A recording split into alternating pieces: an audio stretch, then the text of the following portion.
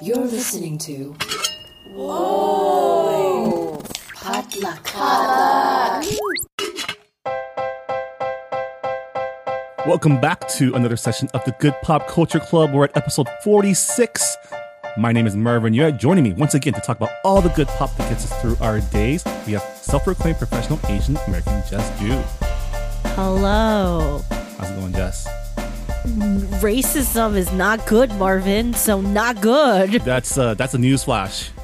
Attention, everybody. Racism. I do feel like I'm in a little bit of a twilight zone because I feel like we went through this already, like last year, and then now again, and I'm like, this is really something that you should go through once and then be like, realize that racism against anyone is bad, but I guess not. I mean, racism is 24/7. It does not close. I just want to like start a farm and grow like turnips on a mountain. I want to Stardew Valley in real life, I guess, is what I'm trying to say. Also joining us, culture editor Han Win. Hey, Han. Hi. You are free of TCA, right? Yes, I still have one other thing that's kind of taking over my life, but I am free of TCA. So there's or are you gonna like look in the mirror today and like TCA will be looming in the reflection just forever following you? Yes, TCA is basically my time loop nightmare movie.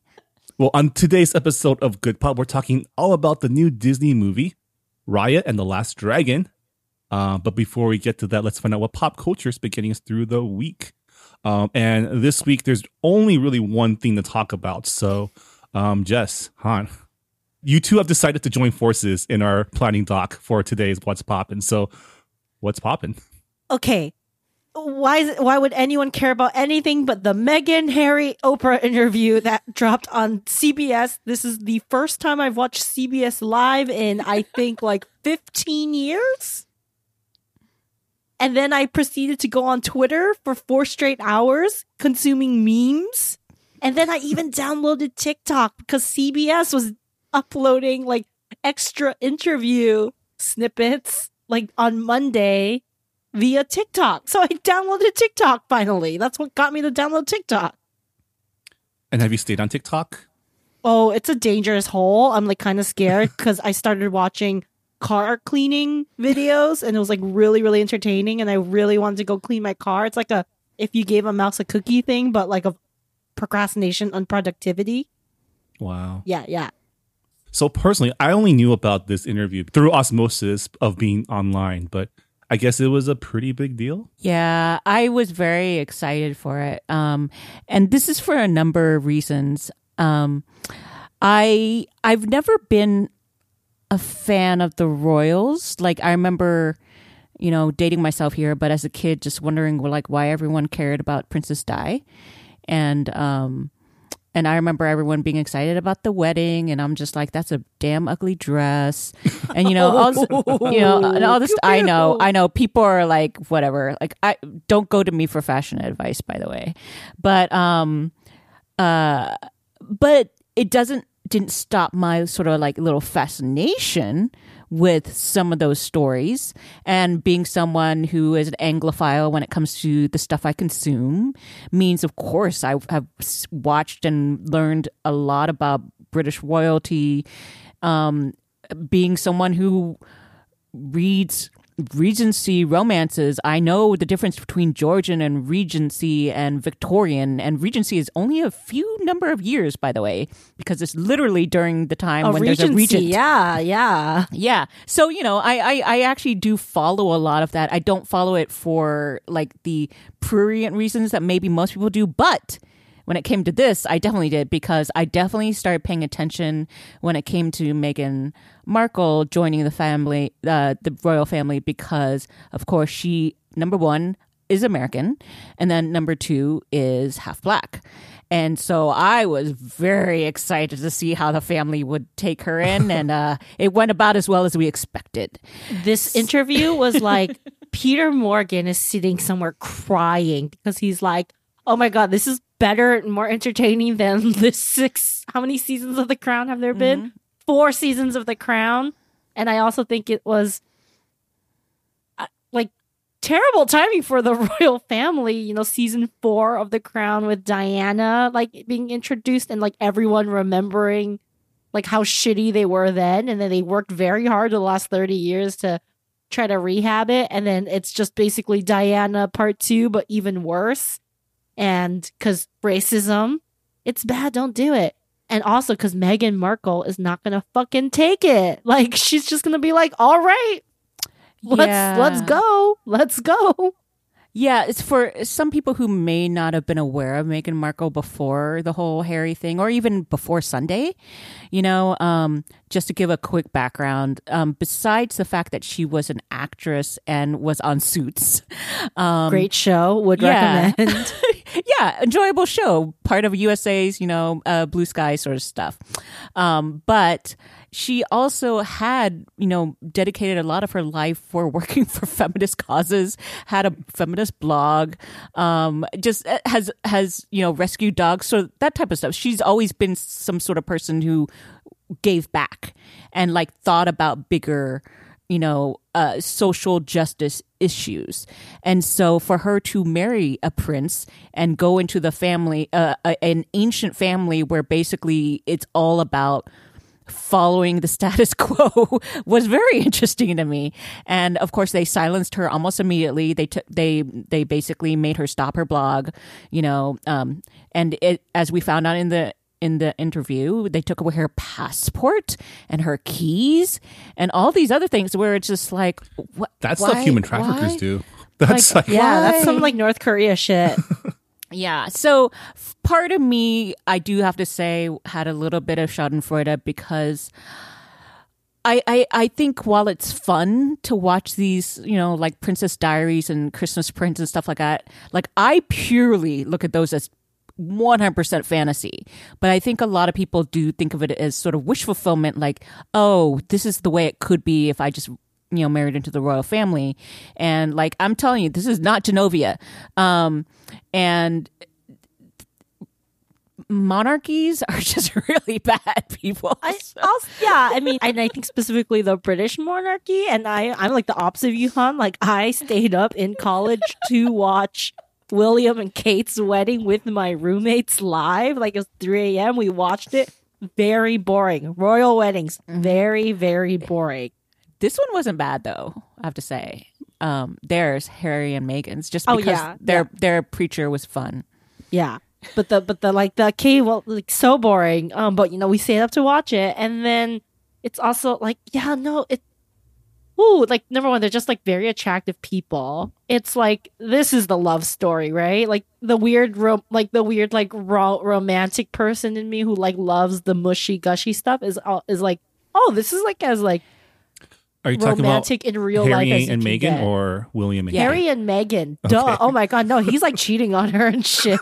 Well, I also have to say, Harry and Meghan, I think you're right. This is probably for me one of the more romantic ones because, first of all, I watched the Lifetime movie about how they got the one together. with Camilla Luddington. Yes, I too watched that one. And then I also believe, because he's not doing the Prince Albert thing, but he has left being a senior royal. So he has left his basically his lifestyle for her. And that for me is romantic because it's like I'm turning my back on, like, he didn't do it completely. They made sure to very much always say, oh, whatever the bad things, it wasn't the queen. It wasn't who the said queen. it. I was like, yeah. She got head in the family, but okay. But it is still like I didn't know if I really cared for him that much, but he's just grown in my eyes over the years just because everything. He is like, even just like a general, like, if you take away the royalty, he's a husband who stood up to his racist ass family for his wife and his kids. I was like, you know what? Respect, dude. And then we're all like, man, she must really love you, because I would have bounced like before the marriage, before the kids started happening. It's like, no, I can't do this. No. Like, I'm a hot ass actress. I fucking live in California. Like, life is good. I drink wine. And I'm gonna like throw it all away for like this terrible, constricted, overly stuff. Like that's love on both ends. She must really, really love him. I also have to say their lifestyle now is kind of like what I would define as a fairy tale because they have their own chicken coop. I want rescue the chickens, and like Oprah taking some of the eggs, the rescue dogs, and Tyler Perry being your godmother, saving you from this. Oh my god, they have to do a Lifetime movie on this. There's probably a sequel. I mean, I think there's a sequel coming. They have to. Like everyone's going to rush to do this. The one thing that maybe not so great that came out of this, but we know racism bad, was the fact that one of the senior royals, was asking about, kind of contemplating like how dark is your son going to be? This is before the son Archie was born. The fact that they even mentioned it, I was very proud of them that they mentioned this in an interview, because that's some dumb shit that even like you might even still keep under wraps about your own family. And I do have to say, although I didn't hear that exact sort of phrasing in my family, I know a lot of people were thinking it, because if I hadn't mentioned it before, but my nephew's half black. And so skin color and all that stuff is always on their minds, the grandparents' minds. And so I'm not saying it was Charles who did it, but most everyone thinks it's Charles who said it. So I think it was all the dudes. Like, let's be real. Like, Yeah, Philip throws out casual. He throws out racist comments. Yeah, Like, that whole family looks like they could play racist aunt or uncle in any like Lifetime TV show, right? well, it's the British royal family. Britain, like, again, like, this is part of the Twitter fun afterwards. They're like, you guys, colonial undertones. Like, y'all literally invented colonialism. Yes, like, yes. the British colonies. this is why exactly. That's why we call it colonialism. Yes. Because of you guys. But fantastic interview, so beautifully shot. They're like in this beautiful house, apparently some friend's house in LA somewhere, Montecito, maybe somewhere. Gorgeous backyard. Makes me almost want to be like very pro-capitalist. Like, if I can get a backyard like that.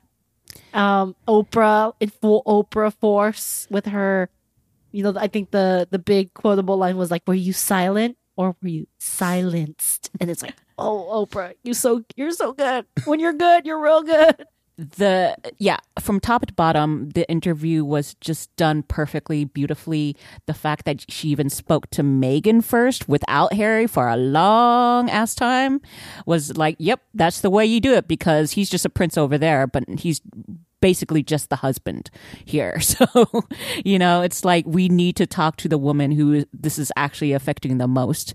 And two black women are talking about something that he doesn't understand fully and something he acknowledges, And so I was just like, everything was so well done and very artfully, carefully done. It makes me almost wish for a Discovery Plus subscription because the rest of these interviews, she's done Super Soul Sunday on OWN, but they're going to be moving to Discovery Plus, and so there was an ad for the upcoming season of Super Soul that Oprah is going to be doing, and there's just a bunch of names, and I'm like, it's not going to be as good as the Meghan interview, but I'm sold. I was like, we need one of these once a week from Oprah. Like, she should have interviewed like Bean Dad at the beginning of this year. She should have like called out those Mahjong white ladies. Just let Oprah interview everyone. She was so good. She like would not let them skirt around things. Like, they try to talk around, and she's like, okay, but what about you and your brother? I was like, Oprah! Yeah. And it's one of those things where it's like, if you're not going to mention a name, I'm still going to call attention to the fact that you haven't mentioned the name, just so everyone is very well aware that you are protecting someone, and you have to say it, that's what you're doing. So good. So anyway, she like never comes off as too mean about it. It's very Oprah, right? Like, she's pointed, she's not letting you get away with it, but you never feel like she's bullying you. So yeah, so just good times. It's been a long time in coming, and I think everyone really should acknowledge that Oprah, first of all, it had to be Oprah who did this, and only Oprah who could have done this, I think. Yes, because agreed. Yeah, it's just, she's so perfect for it, but also she has the empathy. She's actually skillful, and has the power and the name. And just think about all the British tabloids that have like torn down Megan, and then we just get our one American, media mogul to do an interview, and it kind of like tears all of that down. So The Twitter memes about this interview, great. Big fan of Philip is a corpse Twitter. People are just like, you worried about what the baby looks like when you look like this? And it's just like Philip with like he's like literally bleeding from his eyes. It's a little scary. There's also really great. This is also one of the reasons why I downloaded TikTok. There's a TikTok where someone did a side-by-side comparison of Harry and William going through like a military obstacle course, like a training course. And Harry is like killing it. He's like literally climbing, like he climbs up a rope unassisted, rings the bell, and is just like looking good. And then they cut to Will, and there's the overlay of the My Heart Will Go On played by a recorder. And Will just like can't even like hang on to, like he can't even walk on a balance beam. He has like handlers all around him. And I'm just like, oh, this is so good. And then Alex E. Jung, who I follow on Twitter. I love him. He's a Vulture writer, Asian American Vulture writer, amazing profiler. He had this one tweet that just like won everything. He's like, wow, each son really got the hair they deserved. oh, I was like, yep, Alex E. Jung. So here's the thing. Everyone else can be super petty like that, and I'll just enjoy it. So, okay, I'll send you more memes, Han. I have a really good collection. I was about to say, I don't condone it, but please send me the links. Oh, yes. I feel like, so I had a What's Poppin', which was WandaVision's finale, but I mean, everyone knows about it. We've all been talking about it. It's good. It's great. Some critiques here and there, but overall, like they proved that a Marvel MCU can exist as a TV series and be really good. And I mean, the train hasn't ended yet. Like they're going to keep you on their subscription because Winter Soldier and the Falcon's coming up next month. And after that is going to be Loki and Ms. Marvel. So, lots of good Marvel content to come. So I don't think we need to speak more about that than we already did. Check out our episode on WandaVision a couple of weeks ago. But I think that'll do it for this week's What's Poppin', the Harry and Meghan interview edition. When we come back, we're talking all about Disney's newest film, Raya and the Last Dragon. Stick around.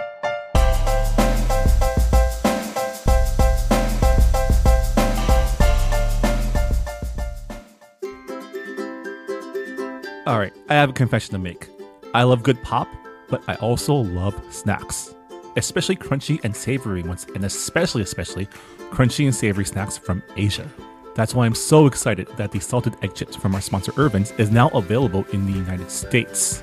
These are snacks that I used to resign myself to having once a year when I went to visit my relatives in Taiwan, but since we all got locked down this past year, I didn't get my fix. But those days are over. Irvin's is the original salted egg chip, using real salted duck egg that's been brined for 30 days, then steam cooked and hand mixed into their chips. Then real salted duck egg yolks, fresh curry leaves, and red peppers are diced right into the bag.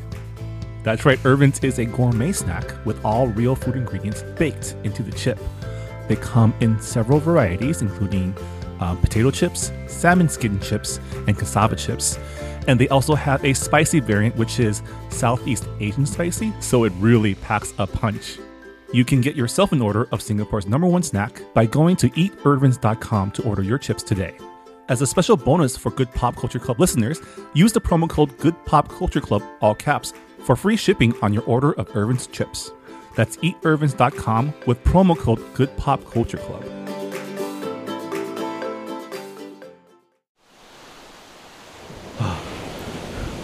Kathy? Kim? Steve? Where have you been? We haven't seen you for 7 years. Has it been that long? Uh-huh. Oh.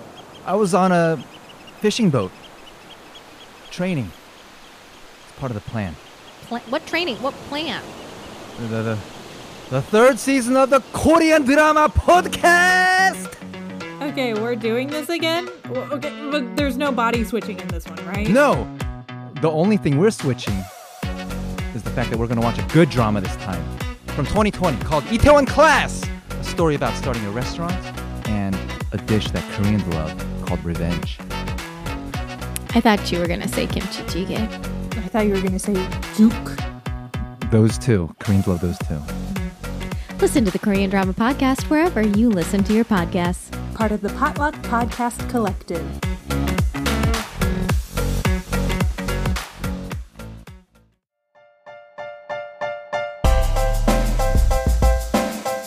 All right, welcome back to the Good Pop Culture Club.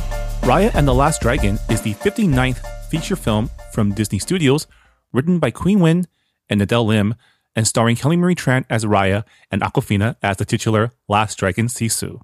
Taking place in a fantasy world inspired by Southeast Asian folklore, Raya is a warrior princess who travels the land seeking to restore her destroyed world.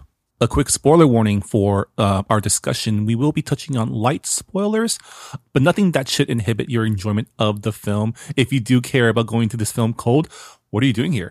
Go watch the movie now and then come back and listen to our discussion. Han, since you are our resident Southeast Asian on this podcast, I think we should defer to you to give us your first thoughts on what did you think of Raya and the Last Dragon? Yes. Finally, besides the House of Ho, I can talk about being Southeast Asian. So overall, I very much enjoyed it. I think, first of all, it's just gorgeous. Like those opening shots when they're going over the history of Kumandra, but also just when she's in the world and it looks like a Western. Everything is gorgeous. I think the world building as far as like what you see is great. I like the general structure of the movie where it's kind of like Avengers style where you're pulling in different members of your team. So it's kind of like a heist. Kind of fell short of being a heist movie. I thought I was very excited for it to be a heist movie. Didn't quite get there. I really liked Raya herself. Kelly Marie Tran did a great job with her voice. And I loved looking at all the different types of people in this. It's one of those things where I think people just don't realize how much of the same that they see until you finally get some variation. And that goes even for like, just one type of Asian. So that was great. I think there are a few things that, we can dig into a little bit more later. This is a sort of a fantasy mashup of what Southeast Asianness is. And so while there's some fun things in there like that are very clearly like, oh, there's water buffalo. So I thought that was great. And the food looked very specific, but there are other things that kind of blurred together that, I understand why there might be some, it created sort of a weird sort of feeling in me where I'm just like, I kind of wish there were a bit more specificity. But other than that, I liked it enough. Yeah, I mean, I don't think you can make a film like this at this point in time and not have the rep sweats, right? Like, is this going to be able to represent everything and should it? But I mean, let's take a moment and just appreciate the fact that this movie exists at all. I mean, it was greenlit in 2018, right? So was it following the Crazy Rich Asians hubbub or probably at the same time? I'm sure it was started. I mean, animation timelines are usually 5 years of total development. So if it came out, and it was scheduled to come out in 2020. So I actually think it might have been greenlit beforehand. So maybe in 2015. So that makes it even more amazing because it got greenlit at a time when Asian stories weren't getting greenlit, right? We didn't get the whole, the big surge of Asian stories until recently, right? Would you align with Fresh Off the Boat then, or? Yeah, it would be after, I think. Fresh Off the Boat has been out 6 to 7 years by now. So yeah, right. I think. So, I mean, one has to assume that whoever is pushing stories at Disney saw the trends. Okay, we need to start getting some more diverse stories, right? So that's, recently we've gotten Moana. I mean, I want to I think they did it, the end product is great, but it's also very standard in animation to pull stories or create worlds based around other cultures and overlay a story. Emperor's New Groove has nothing to do with being in Peru. And we got Mulan in 1997. I guess. I mean, yeah, maybe I'm giving the mouse too much credit, but I think the fact that not only did they decide to do an Asian story, but to do a Southeast Asian story, which is not the first thing you think of when you do Asian stories. This could have very easily been an amalgamation of East Asian cultures, but they specifically went Southeast Asian. Yeah, I agree. I think in a way, I would have been less surprised if they had just done an Indian or South Asian story, you know, because I think a lot of people understand that there are East Asians and they just call them Asians. And then there are Indians. But I think the Southeast part is the thing that confuses people the most. I've definitely talked to a lot of my friends who like use the wrong, you know, identifier and stuff. And so, and in writing too. So I'm actually surprised that this was a distinguishing, you know, characteristic that people are like, oh, wait, we'll do that, you know? So good for them. That's the only thing I can say. That's why I'm like, I don't quibble too much. I'm very satisfied. And especially, you know, when it comes to Rep Sweats, if it's the first sort of general foray into that realm, I'm very pleased with what's come out of it. Yeah, I think my sense is that even if it started, you know, pre-2018, pre-Crazy Rich Asians, I think the conversation changed so much in like even the last 3 years when an animation really kicks into production that it was, you know, it was like a good timing on that end where they kind of knew that they would be under the microscope a little bit more than they would have been in the past. And it's also such a crazy, like, I don't think people understand like the scope of a Disney animated princess movie. Like, that is as big as it gets in terms of cultural saturation, longevity, because they're just not going to make this movie. They're going to make toys. It's going to be in the theme parks. It's going to, you know, probably get a TV show at some point. It's going to be everywhere. It's going to be there forever. So it's not even a blip on the radar. So the fact that, you know, number one, it didn't suck. Very happy. Just like as a movie, it didn't suck. I thought it was one of the stronger movies from Disney Animation in a while. That being said, I don't like the Frozen movies, so take that as you will. Frozen had catchy songs. I give him that. The second one did not. The second one had weird songs. Oh, I haven't watched and the there was second like one where she's like, "Oh, my sister's dead," and "Oh no." I'm like, "What is this movie tonally?" I'm so confused. I like that one. You like that "My Sister's Dead" song? Yeah. I was like, whoa, they're totally going dark with this one. So I thought that was great. And then there was that sort of boy band song that I enjoyed.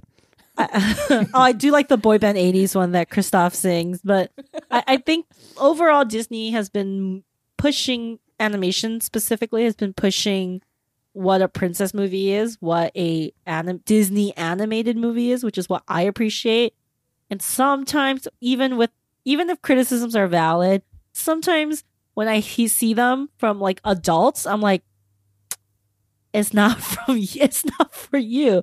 Like I was on Twitter and I think one of my friends was like, "Oh, a little predictable," and I'm like, it's a Disney movie. Yes. I was just like, it's not for you, you know? And we can kind of criticize and critique it as much as we want, but anything we say kind of almost doesn't matter if those little kids who like really this is intended for, if it hits them like in a way that Mulan hit me when I was a kid, I was like, forget everything I said. It's fine. Don't think about it. Yeah, I think the fact that it's the Rep Sweats, right? It's the fact that it's the only thing that we have of this type that's notable, right? Like Jess said, it's a Disney movie that I feel like the community is trying to make it something that it was never meant to be.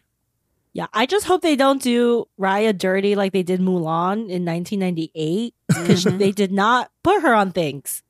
And she was not in shows. You know, I was, I think, in my 20s before I saw Mulan in the park. And then I realized there's like that one show in the corner where they stick all the ethnic princesses. So I hope Raya does not get stuck with the ethnic princesses in the corner, even though they have really good food in that theater. Well, I mean, that was you know. kind of my personal feeling watching is I wish, like, because the film itself is a little edgier than Disney movies typically are, right? Like, I know Disney movies are always about dead parents and orphans and all that. That's, you know, pretty dark, like thematically. But this film takes place in a post-apocalypse dystopia, right? Like, yeah, like environmental degradation and, I mean, how many skeletons did we see in this? Not even stone people, like the people who like just kind of cloistered and died. yeah, and so much violence in this movie, right? Way more than like a typical Disney movie. Like you have prince fighting dragons or prince fighting evil prince, or it's not like it's been getting, there there are really dark, violent moments in the Disney films, though. Like Gaston falls off a tower. Clayton in Tarzan hangs himself by accident. It gets pretty dark. Frozen 2 had a indigenous slaughtering Yes, storyline. and the My Sister's Dead song. Yes. But I do have to agree that usually there's one very known enemy, and this one had 5 warring nations. Well, that and also the fact that there were like 3 to 4 action scenes throughout the film. I think that's why I personally wished it leaned more into like the YA-ness that the story, I think, would live in naturally if it wasn't a Disney property, because it is about like that coming of age of like, you know, young adults trying to figure shit out, right? Yeah, I see exactly where you're going, because the thing is, traditionally, animated films in America is for the younger set. It is not like anime or anything that is meant for a slightly more mature group. And so they could have dug into that and had better, you know, storylines when it comes to, but that is not what we get. We get a Disney G-rated film. PG. Oh, yeah, that's right. PG-ish. Yeah, I just, like Han said, there's like 5 nations in this world. They do so much world building, and I kind of wish it was a TV series so we had more time to like live in this world and get the backstories and get more of like Namari's side of it, right? Because we get some of her pathos, but not enough. I need to feel more of her like guilt and suffering to like feed my soul, you know? Well, from your lips to the Disney mouse's ears, I think a spin-off TV series can totally happen. You know, they're not going to rest with this, obviously. There's going to be some sort of sequel. There's going to be some sort of short later on, I'm assuming. Maybe with Con Baby. I don't know. So Marvin, you just triggered Marvin because Marvin hates the Con Baby. I don't hate Con Baby. I just didn't find the Con Baby. Like, it didn't do it for me. It's not for you. It's not for you. It's for people like my mom, who I watched this with, and she would turn to me, I swear to God, every 5 minutes, I like the baby. The baby makes me laugh. That's a cute baby. I was like, I don't like the baby. I like the Tuk Tuk. I want a Tuk Tuk. You already have ride. a mascot in Tuk Tuk. Did you need Con Baby? You also have great ongis. Yeah, the Con Baby, I don't. See, here's the thing. I don't like babies in general in movies, especially animated babies, because animated babies are supposed to be more precious and therefore they're more freaky, annoying. Right? She was a little freaky, right? But again, they're not for us. I would rather it have been an animal, like the cat in Soul. I get that. The Con Baby is supposed to be that for you know, kids and moms, I guess. But yeah, I don't get it, but not for us. Who did I like? I really liked what's his name? Boone. Boone's great. Voiced by Isaac Wong. Great. The little boat captain chef. Oh my God, all his food looked so good. I really wanted porridge after watching the movie. It is like a very, I think it's become like the calling card of like Asian things, like a lot of food scenes. So the food scenes and the food metaphor, I think, low hanging fruit, but very effective.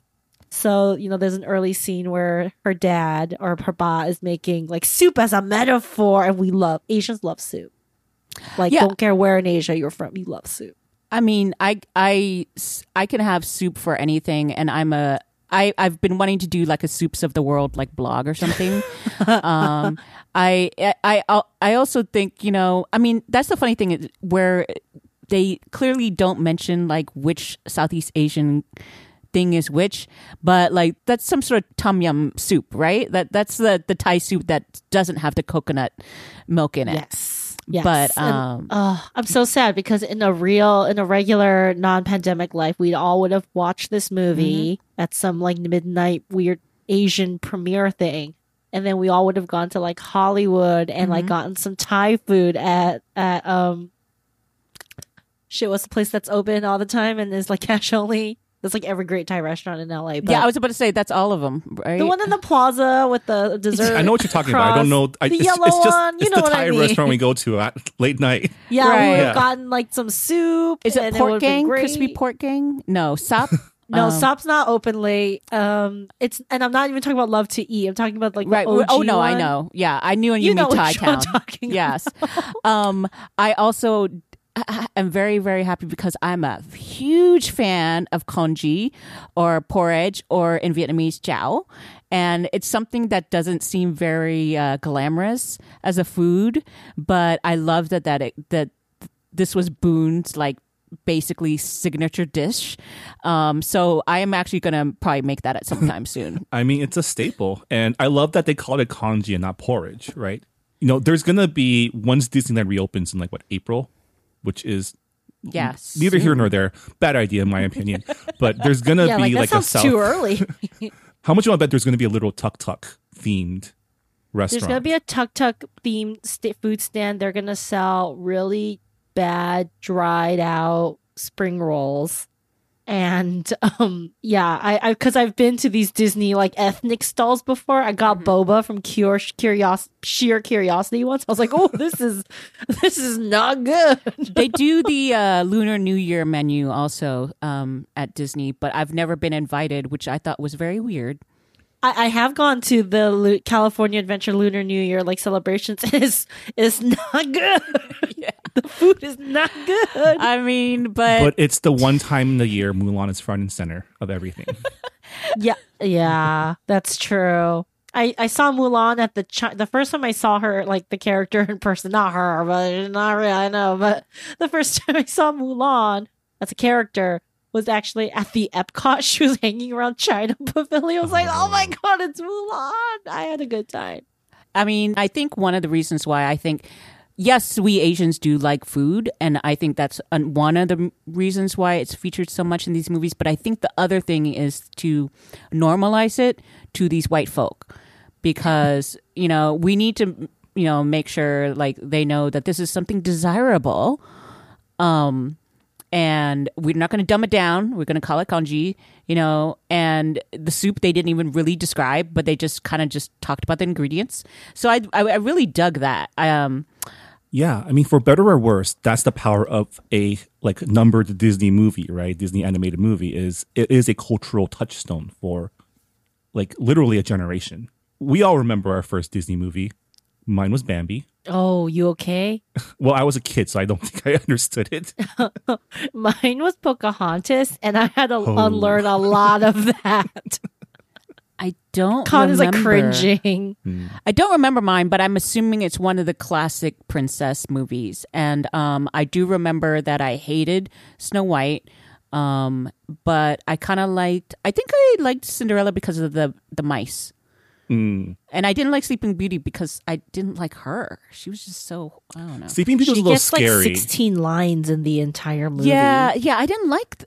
It was just creepy. Yeah. So anyway, but yeah, I didn't like those traditional princesses. I mean, Jess, you mentioned that you think that this is one of the most successful or cohesive Disney animated movies. Like, what did you mean by that? I think the story is just very tight. It's a very interesting. I mean, it's still obviously a formula because it's Disney, but this is a very different way of telling that Disney story. Again, there's no main villain. The villain is like distrust, right? And someone with trust issues definitely felt that. I love a good team chosen family story, and I was kind of surprised at how emotional I got from this movie. The beats, I think the emotional beats, because we joke about the dead parent thing a lot, and the more and more I think about it, most animated movies aims at kids, there's an element of that. Before, it was just not talked about. It was just like the situation that was like, It's the setup. they're right? missing a parent, Yeah. or their parent, they lose a parent, and that's a setup, but they don't really deal with it. And like in the most recent string of movies, like that is the central theme that they're exploring, right? From Moana, who loses her grandma, and that's a part of that movie, to Frozen, which is all about like grief, and especially the second one where they're trying to learn about their parents. And this was especially in the context of them. They finished this movie during quarantine. They fit in their separate houses. I think that definitely leaked in, and it's it's almost eerie how many parallels there are in reality, and about losing loved ones, and not trusting one another, and fragmented society. Yeah. And I think Kui and Adele just somehow like strung all those themes together and a story, a character that made a lot of sense to me and that paid off. Right, her ultimate sacrifice. Spoiler: her ultimate sacrifice and the lessons she's learned to trust people. I would not have been able to do that. The world would have ended with me. I mean, maybe I'm just a cynical adult. I just had my 37th birthday, so I'm old now. But I was like, I would not have forgiven her that easily, or at least I want to see her like repent more, or like more. Yeah, me too. I was like petty. I was like, why should you?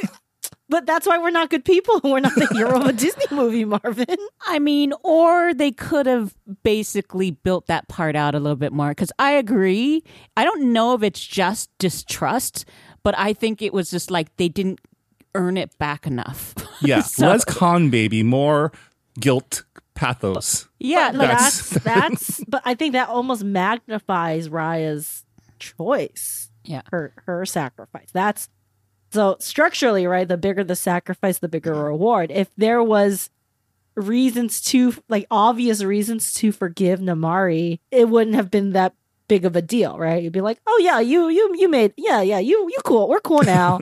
Here you go. But that's I think where a lot of that and. I will say I am enjoying the internet's simping for Namari. It's very fun to read. Oh, they're totally gay for each other, right? Like coded queer. I mean, that undercut, like, whew, According to Kelly Marie Tran, yes. good. I'm glad she just said that because the thing is, it's going to go on without, anyone else's opinion to the contrary. Yeah, I'm very happy with that. Maybe there's a sequel where they're kind of coded as like cohabitating. Who knows? But They're just good friends. Very according to Disney. good friends who live together. I did appreciate the fact that I think, Jess, you mentioned that there's no prince in this entire story, right? If anything, the closest thing to a prince is Namari, right?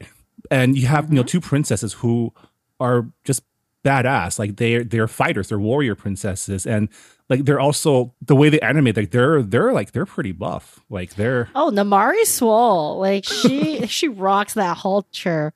And I like the fact that I think this movie 100% passes Bechdel tests.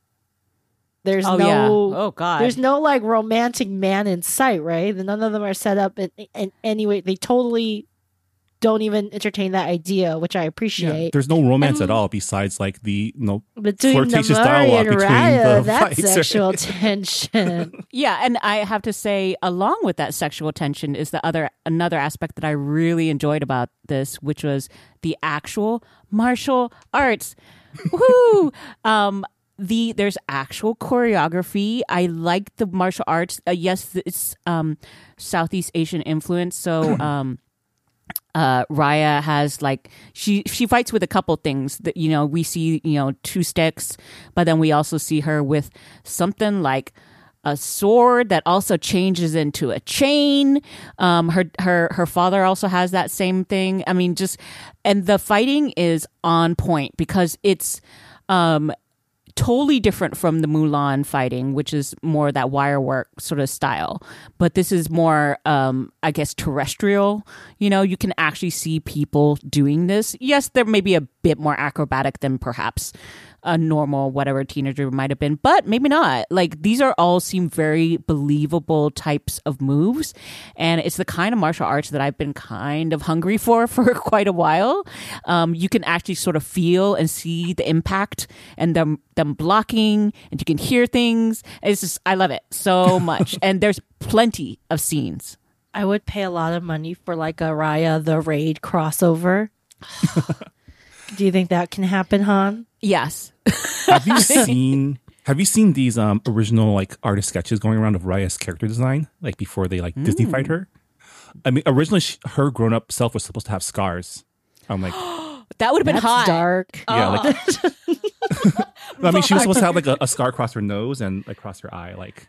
I would have Oh, loved that's that. pretty badass. She sees some shit scars, I Yeah. love that. Oh my god. And in that Disney way, I think always technically beautiful, like the textures of the Sisu's fur and the all the fur, all the different fabrics. Depending on the land creation was very cool. We talk about world building. We haven't talked a lot about Sisu. Yes. played by can- Aquafina. Yeah. Okay. So let me just tell you, my boss, this white lady, she watched it this weekend, and we're talking about casting, and yes, a lot of East Asians are voice cast, and so that was kind of an issue as far as a bone of contention. Let's say when we wanted to represent more Southeast Asian, but. Having said that, and also my predilection for wanting voice actresses and actors to play these, I do have to say Awkwafina did an amazing job as Sisu, because not only did she give this dragon so much personality, but she clearly had put her stamp on the character design so much that they basically made not only the dragon look like her, but also move and act like her. It was great. And then so my boss, she was like, the one thing she was like, her fur looks so soft. And I was just like, yeah. I was like, welcome to hug her. Yeah, welcome to Asian dragons, where you can actually hug and touch these dragons and they're not scaly and trying to kill you.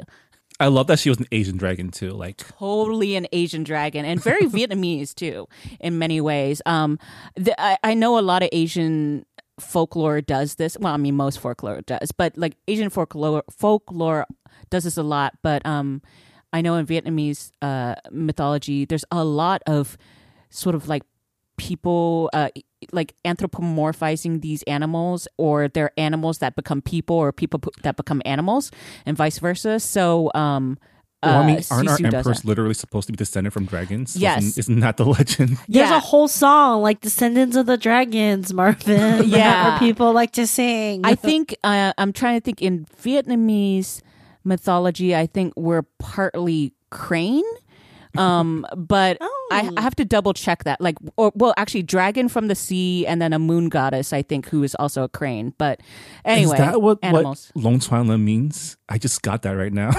"Descendant of the Dragon." Yeah, it's like a very popular pop song, like in Chinese. All right, Jess, in the canon of Disney dragons, where does Sisu rank? Between like, is the competition Sisu or Mushu? There aren't that many dragons. I think I there's guess. dragons that don't have names. Pete the Dragon? Maleficent, does that count? Yeah. Disney? I mean, in terms of realized character, I know people really love Mushu, and I mean, he definitely makes the movie fun, but I kind of was like, this is totally showing my type A personality. I was like really annoyed with Mushu because he just like fucks shit up for Mulan at like every point, even though he doesn't help save the day I at mean, the end. I'm arguably just so like, does Sisu. Fuck shit up for Raya. No, Raya she fucked can't, it but up she for can't her. do it without Sisu. Yeah, she can't do it without Sisu at all. And Sisu, Sisu has some of the funniest lines in the movie. The group project one is really good. I really enjoyed that one. And then like Awkwafina, just like actually a really wonderful actor in this. Did the weird levity moments, but could also do like a really really dramatic, grounded performance of like she's a dragon talking about how her brothers and sisters all died fighting like weird spirits, and you felt it. I was like, that's good. You were very good in this movie. Yes, she made me feel. I have to She say, made you yeah. feel right, Yeah. and it's and it's just so weird because I'm like, yeah, I'm talking about a dragon voiced by Awkwafina, but when she's talking about she's the theme embodied, right? So if you do not believe her and the argument that she's trying to make about trusting people and giving people the benefit of the doubt, then this movie will not work. It just won't. And then Raya will just be, I do like Raya's angry girl tendencies though. It's a nice dynamic, those two, but no one's that annoying. Yeah, Kelly Marie Tran really brought her like almost like Han Solo-ness to it, right? Like a happy-go-lucky, but also like deeply cynical adventurer. I mean, she's seen shit. Kelly Marie Tran's seen shit. I'm sure she's bringing that to the role as well. There's a really good interview from Rebecca Sun in The Hollywood Reporter where that's what they talked about. She added a lot of her own insights into the character. I think some of the lines were just her in the booth, which I'm like, you should get a writing credit for this, girl. I mean, we're 1 year removed from the last event that Jess went to which was the red carpet premiere of Mulan, Mulan, the live action. Live action. I mean, I'm almost upset that we didn't get an actual real life red carpet premiere for this movie because Raya would have been beautiful on a big screen and just with like people. you know, we've seen pictures now of the virtual red carpet, and then Kelly Marie Tran brought the fashion. Yeah. Oh, she looks so good. She's been, oh my God, her red carpet, even before the, Han, what do you call the dress with the correct pronunciations? Aozai. Yeah, even before the outside, she was wearing really cool stuff. Like, I follow like the fashion blogs, Yeah. and she does not rest on her like laurels. And I think she always tries to bring like light to Asian American designers. Yeah. We just don't deserve her. We don't deserve her. Huh. Well, the last question I would ask you two is Raya good pop? Yes, I think it's good pop. I paid for it. And I think it's look, I got a screener and I paid for it. So that tells you right there. And part of that is because I really wanted my mom, who is on my Disney account, to watch it. And she also may not get any of the things that we're talking about, in her viewing of it. But I think she will see enough in there that she will appreciate. And I think my mother is one of those people who doesn't realize how so much of her tastes have been shaped by Western films and literature and things like that until she sees the stuff that she likes. Obviously, she watches Asian stuff, but to see a Western studio create something like this, I think will make an impact on her. Yeah, I mean, it's good pop in that representation-wise, it is a win. We can talk about the casting and some of the sanded out edges, but like overall, it's a really well done piece of culture that was written by us for us, right? Essentially. And I think out of a lot of Disney's like past efforts to create more diverse content, this was probably one of their most successful ones, right? Yeah, I think it's very enjoyable, and anyone who doesn't get any of that stuff will still enjoy it. Yeah. And that's what I say. Like, look, we can have all these conversations, literally I make my living out of it, Han to an extent, as well as a culture editor, Marvin. Like, we are always swimming in it. Well, Jess, you actually have a credit on this film. I do. Maybe I should disclaim that at the top. I did help. Through my job, we helped consult, but it was very nice. I mean, I exist in the Disney record now. My name is officially on our credit. If you watch all the way to the very end, it's in the special thanks section, right? It's in the special thanks right before the production babies, which is like, I was told my mom, watched it with my mom, told my mom my name was in it. She was like, the most Asian mom thing. She's like, where is it? Where is it? It's still not here? Who watches this late? Really? Like, what's the point at this? I was like, wow, you can never please her. But there's gonna be people who just don't care about this, and it's not their world.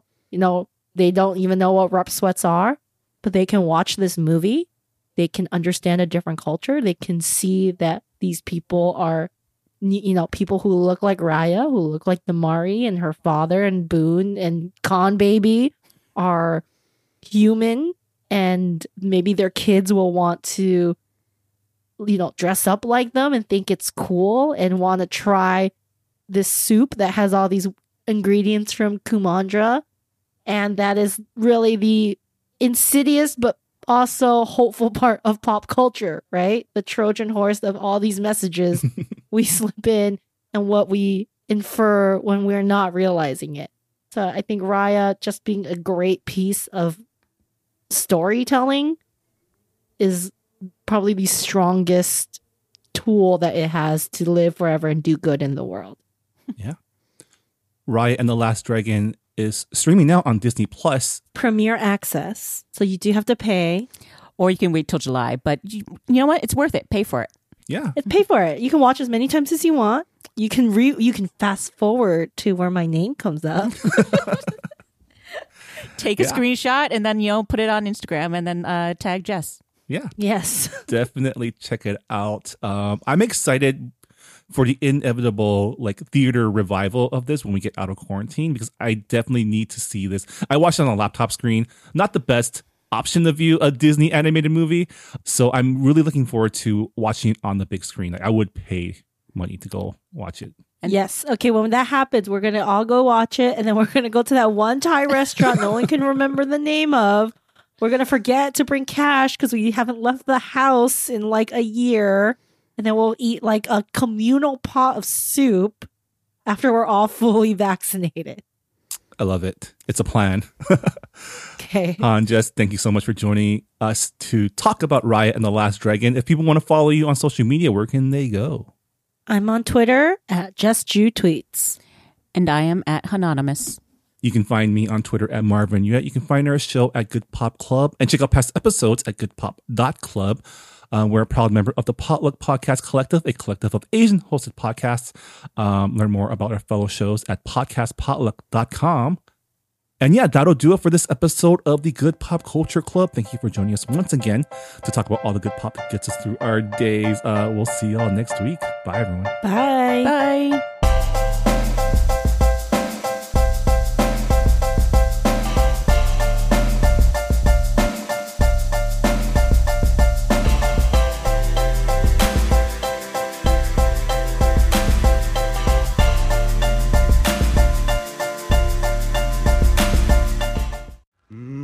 But we're still here, and we're going strong. It's an exciting time in Asian America.